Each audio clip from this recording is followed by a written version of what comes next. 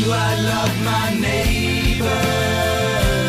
Do you love them? Can I feel his pain and his need? They really need you. Welcome to Freedom to Choose, brought to you by Just As I Am Ministries, giving hope to people caught in the devastation of addiction.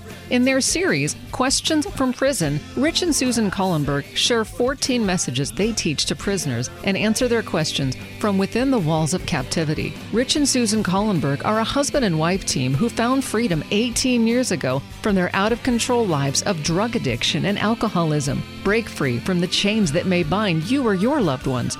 Now here's Rich and Susan on Freedom to Choose. Hello, everyone. My name is Rich Collenberg. And my name is Susan Collenberg. Susan, you look excited. What's up? I am excited. We're here to talk about a new phase of our ministry that started just about a year ago. I was invited, in March of 2013 to go and participate at a brand new facility, the Folsom Women's Facility in Folsom. Oh, is that part of Folsom Prison? It's part of Folsom Prison, but it's a new women's facility there. And what do they do there? It's a reentry program. So in order to be able to be transferred to Folsom Women's Facility, you need to have less than 5 years left on your sentence. You need to have a clean record as far as your behavior and your willingness to change your life. So they get to go into this prison and have an opportunity to be helped to not to come back again. Right. In other words, let's go in and let's make a plan so that we don't end up back in here. Correct. And they have a lot of faith-based programs to help them. They have secular programs so they can get their GED. They can get training on computers. Forklift certification is one of the things that the girls really are excited about when they get that completed as well. Do you see them taking advantage of this and really heading forward and making good use of what's going on in there? I do. The women that we come in contact with every Saturday afternoon definitely are looking for a way out.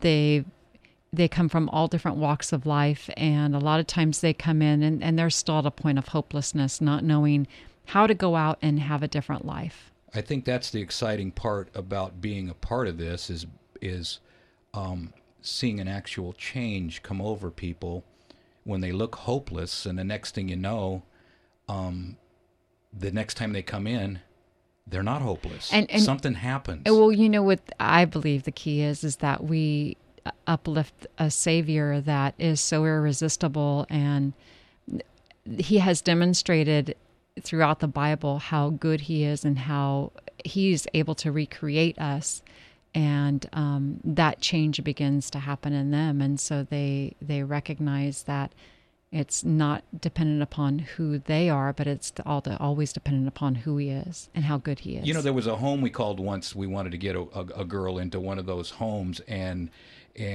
we said, do you teach addiction recovery here? And they said, no, we show them Jesus, and Jesus takes care of that. Right.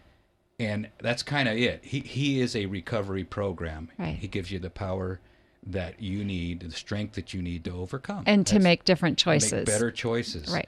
What are we doing in there? What are we doing in regards to, what are we teaching them? What are we going through? Are we going through a book? I'm acting like I don't know. I know. Well, we've gone through our own workbook, the Clean 7 Steps to Freedom. They get a certificate and a chrono that goes in their file saying that they've completed, that they've attended. And now we just started a brand new book called Steps to Christ Recovery Edition. And that is a book that is also based on who what the solution is to addiction. Solution to the problem. Yeah. Correct. Okay. Well, how do you get this book in case somebody does want to get a hold of the book? If you'd like a copy of this book, you can call us at 916-645-1297. That number again is 916-645-1297. And that's Steps to Christ Recovery Edition. Correct. Okay. Hey, before we get started and get too deep into it here, could you open with a word of prayer for us, Susan? Yes. Our loving Father in heaven, we're so grateful that you provide answers that each and every one of us need. And right now we pray for your Holy Spirit that you would impress our minds and those that are listening, that we can get a clearer picture of who you are and what you desire for each one of our lives. And we thank you. In Jesus' name, amen. Amen. So what does it mean to be in prison? Or are we all there in a sense? Or is a prisoner only someone who's behind prison walls? That's the question. And the questions that continually come up, ones that we like to ask when we go in there, is several, but mainly, do you believe you have a good connection with God? It's one of the big ones. Are you thinking the right thoughts? You know, because if you're thinking angry thoughts, you're teaching your brain to become an angry brain. If you're thinking jealous thoughts, you're teaching your brain to become a jealous brain. And so if you're thinking good thoughts and uplifting thoughts, thoughts about Jesus and those types of things, you're teaching your brain to become a different brain. You're teaching your brain to start to love different things. And that's the transformation that Jesus wants to perform in you. And one of the big ones, are you harder on yourself than you ought to be? Because I know with you and I, especially me, it's dangerous to go up inside my head by yourself. Don't ever go there by yourself. I got a whole trailer court up there that likes to talk to me, and they tell me that I'm no good. They tell me that I'm ugly, a terrible person, and all these things. And intellectually, I know I'm not, but if I think about my past and I dwell upon my past and the things that I've done, I can convince myself that of some really bad things. Right. I think that the longer that we go in and the longer that we're able to minister to these women, they minister to us as well. So the questions that we ask them are actually questions that we ask ourselves. Because even though we may not be locked behind a cell wall like they are in this facility, all of us, you know, can be in a prison of our own making. You better believe it. So that's why Jesus says, you know, if you know the truth will set you free. And he wasn't talking to people so much in prison as it was people who were free on the outside, but in prison within their own minds. Yeah, I think the religious leaders of the day did not understand that they were in prison. They were in bondage to their own rules. They're the God of their own making, and they weren't free. And they could not comprehend how Jesus could walk around and be so free. And yet be so perfect at the same time. So he didn't look perfect to them. It just didn't register to them. When you hit rock bottom, you will discover that you are deeply loved. That is the gospel. Nothing chases the devil away any faster than the fact that when you finally understand, you finally learn that there is nothing that you can do to earn God's love. He loves you unconditionally. The devil doesn't want you to think that. He wants you to think that you got to run around and do this, that, and the other thing to earn God's favor or to change his mind about you. God loves the guy crawling out from underneath the car at 2 a.m. just as much as he loves you and me right now, clean and sober. We have to understand that God's love is unfailing. The beginning of the Bible is man with God in the garden. The back of the Bible is man with God in heaven. All through the middle of the Bible is man running from God and God chasing after man. And it's really, if you look at the Bible in that sense, that God has done everything he can. I mean, look at the people that whose lives he's swept up the broken glass. King David. Swept up the broken glass. Adultery, murder. You know what, King? I believe you. Write about it. Write about it and we'll put it in the Bible. What kind of a God would take a murderer and tell him to write in the Bible? That's forgiveness. That's God chasing after man and saying, look, you're mine. There's nothing you can do to change that. You know, we all have a relationship with God. Even atheists do. But it's a terrible relationship with him. You know? And I think that God just wants to have a good relationship with us. And that's what he longs for. That's why he created us. You know? Susan, I'm going to put you on the spot. Okay. You don't have to answer if you don't want to. When was your rock bottom?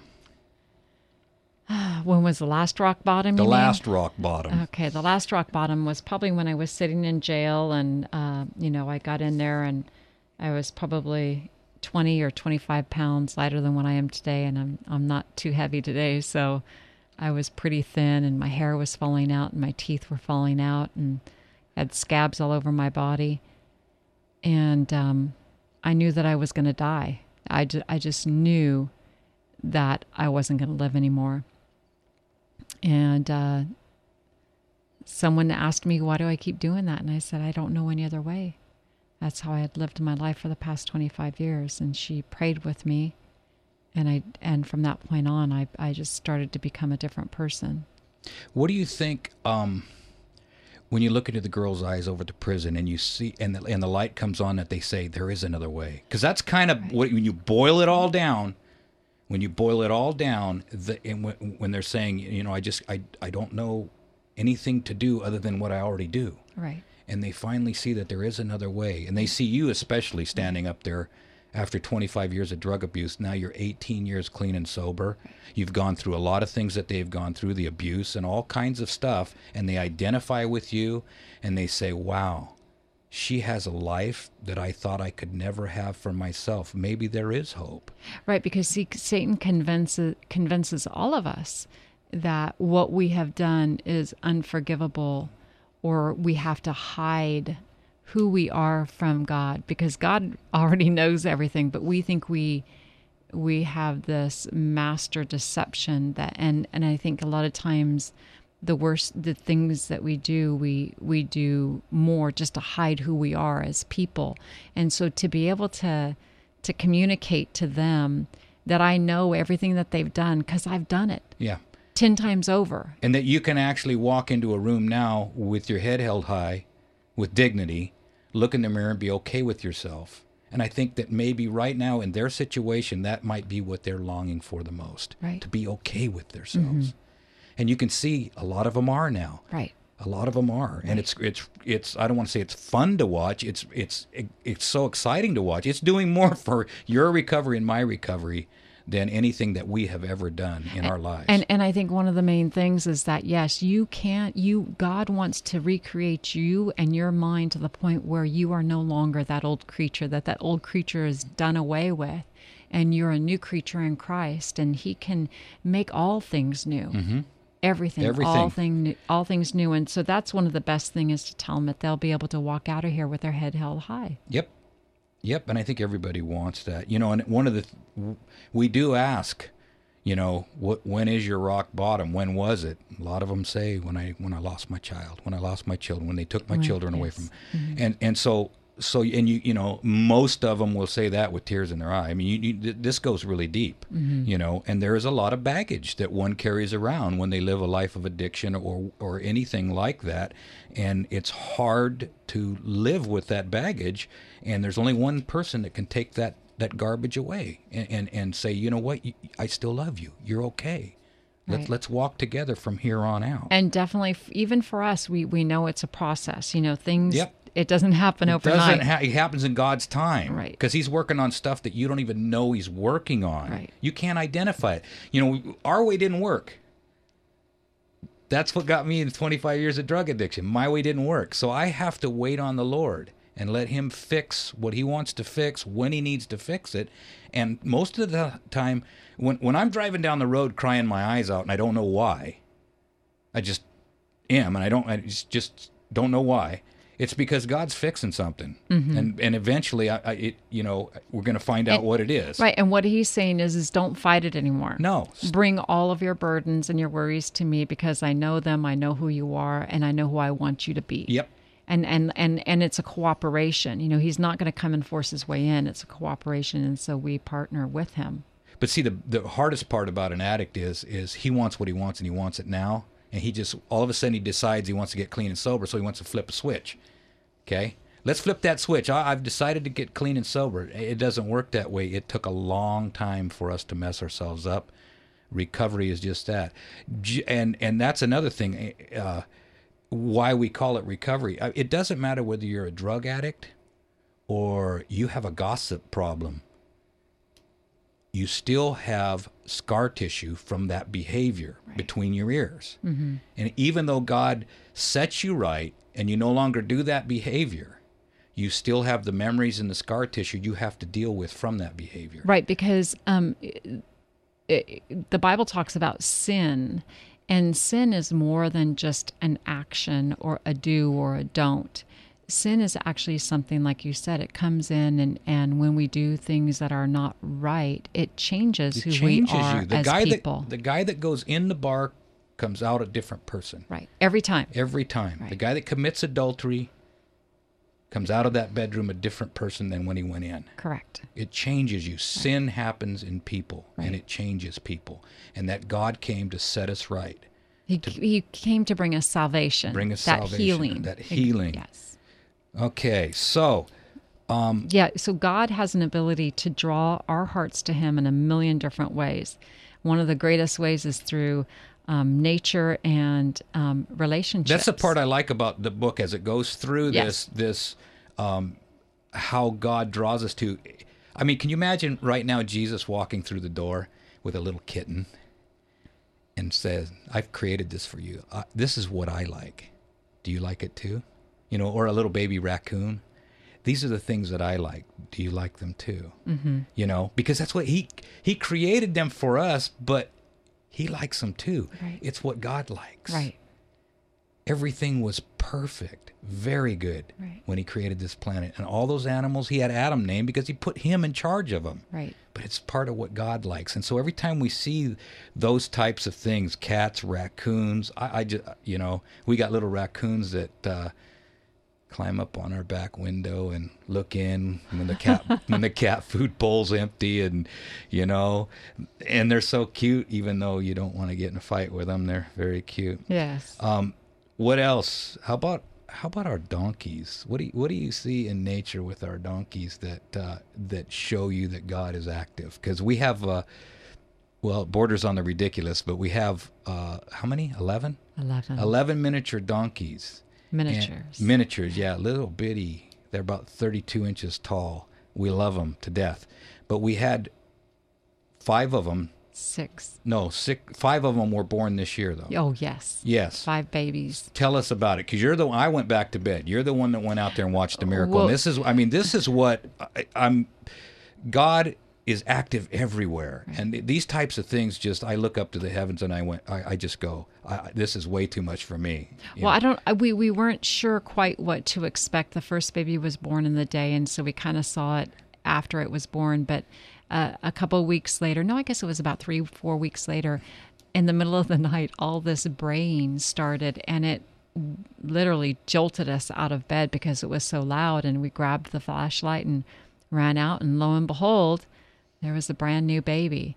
And the vet said there's 3 things to watch for. You got to make sure that they're standing and walking within 1 hour.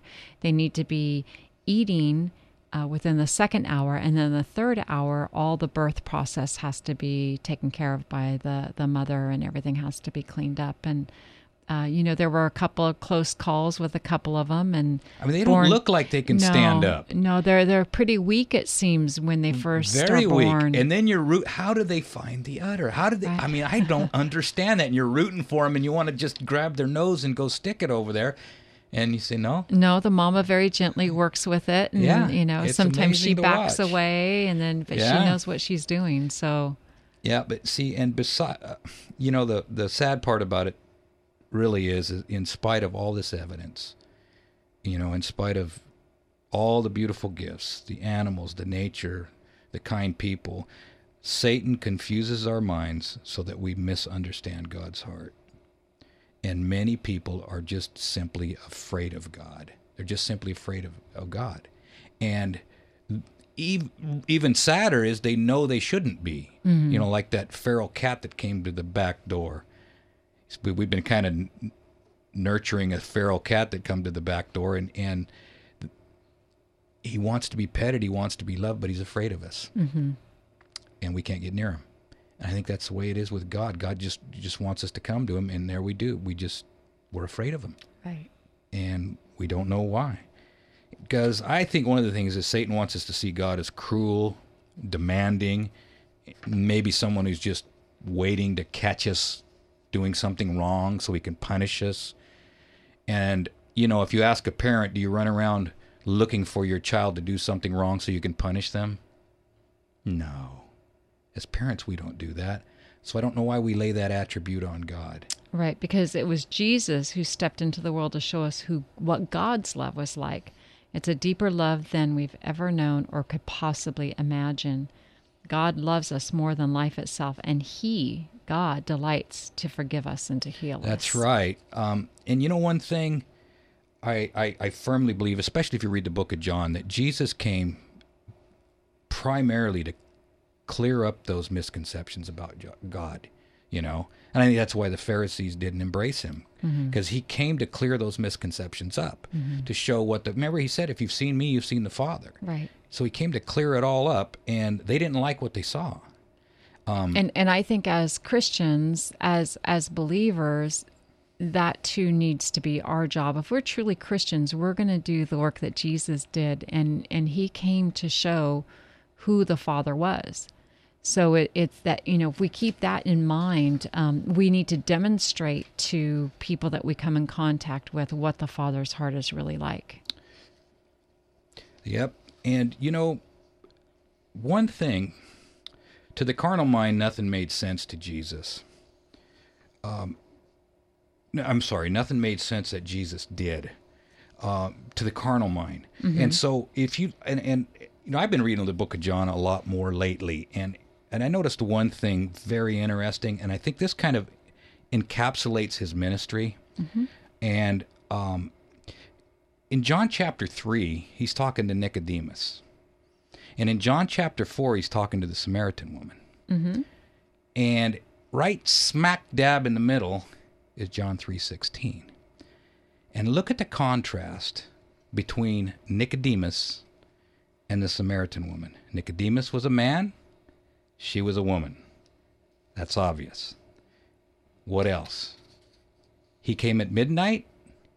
She came at noon. Nicodemus was rich. She was poor. How do we know she was poor? She was carrying her own water. Nicodemus was popular, and if you read all the old documentaries in history, Nicodemus was very popular. There was a lot written about him. She was an outcast. How do we know she was an outcast? She was there at noon. To draw her water. To draw her water, the hottest part of the day. All the other girls went at 9 o'clock in the morning when it was cool. Nicodemus had a name. We don't know her name. We'll call her Sam. Okay? Nicodemus was educated. She had no education. How do we know that? Women didn't get education in those days. Nicodemus was slow to learn. Sam was fast to learn. Nicodemus was embarrassed to see Jesus. The Samaritan woman told everyone she knew as soon as she saw him. Between the bookends, between those two people, John 3:16. God so loved the world that he gave his only Son. He gave him not only to live among us, to take responsibility for our sins, and to die our death, but God literally gave Jesus to us. He gave it to the rich, famous, or the outcast, no name. Right. To the educated man or the uneducated woman. The whole spectrum of humanity is covered. Whosoever. And I think that chases the devil away more than anything else that God does, is if we can finally understand that he came for everyone, and he loves everyone, and he doesn't want anybody to be lost.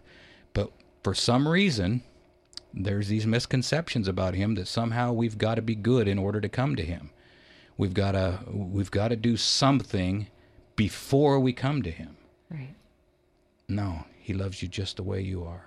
Just the way you are. Well, that's the name of our ministry, Just As I Am Ministries, and it's because we firmly believe that Jesus accepts us just as we are, but then he, if we cooperate with him, he performs a miracle as a unit together, and then we become the ideal that he has always desired for us. You don't take this the wrong way, okay? But our marriage is like that. It's a miracle. No, we get together and get married, and every day I love Susan more and more. the more I know her, the more I trust her. Aw. And the more we interact better and better together. And I think God just longs for that with his people. He just longs for his creation to come to him and fully trust him and fully love him, because once they understand his love for them, that will do it. That creates that trust that has been broken initially. That's right. Next week, we'll head into week 2 of the books. Boy, that half hour went fast. Yeah, it did. Steps to Christ Recovery Edition. If you'd like to get a hold of the book, you can give us a call at 916-645-1297. And remember, folks, there are only 2 ways to live your life. One is like nothing is a miracle. The other is like everything is a miracle. And you have the freedom to choose. Do I love my neighbor? Do you love them? Can I feel his pain and his need? Thank you for listening to Freedom to Choose in the series Questions from Prison. There truly is hope for anyone whose life is in addiction captivity. Whether behind walls or not, Rich and Susan are living testimonials, and they've created this 7-step, biblically based handbook and a recovery workbook to move those you love toward freedom. If you'd like to order the Addiction Recovery Workbook for someone you know, or if you're a member of a church and you'd like to create a ministry in the area of addiction, Rich and Susan can help you get started. Please call Rich and Susan at 916-645-1297 or go to justasIamministries.com. As a nonprofit, they're supported by people like you. Call 916-645-1297 or go to justasIamministries.com. Thank you for listening, and remember, you can do all things through Christ who strengthens you.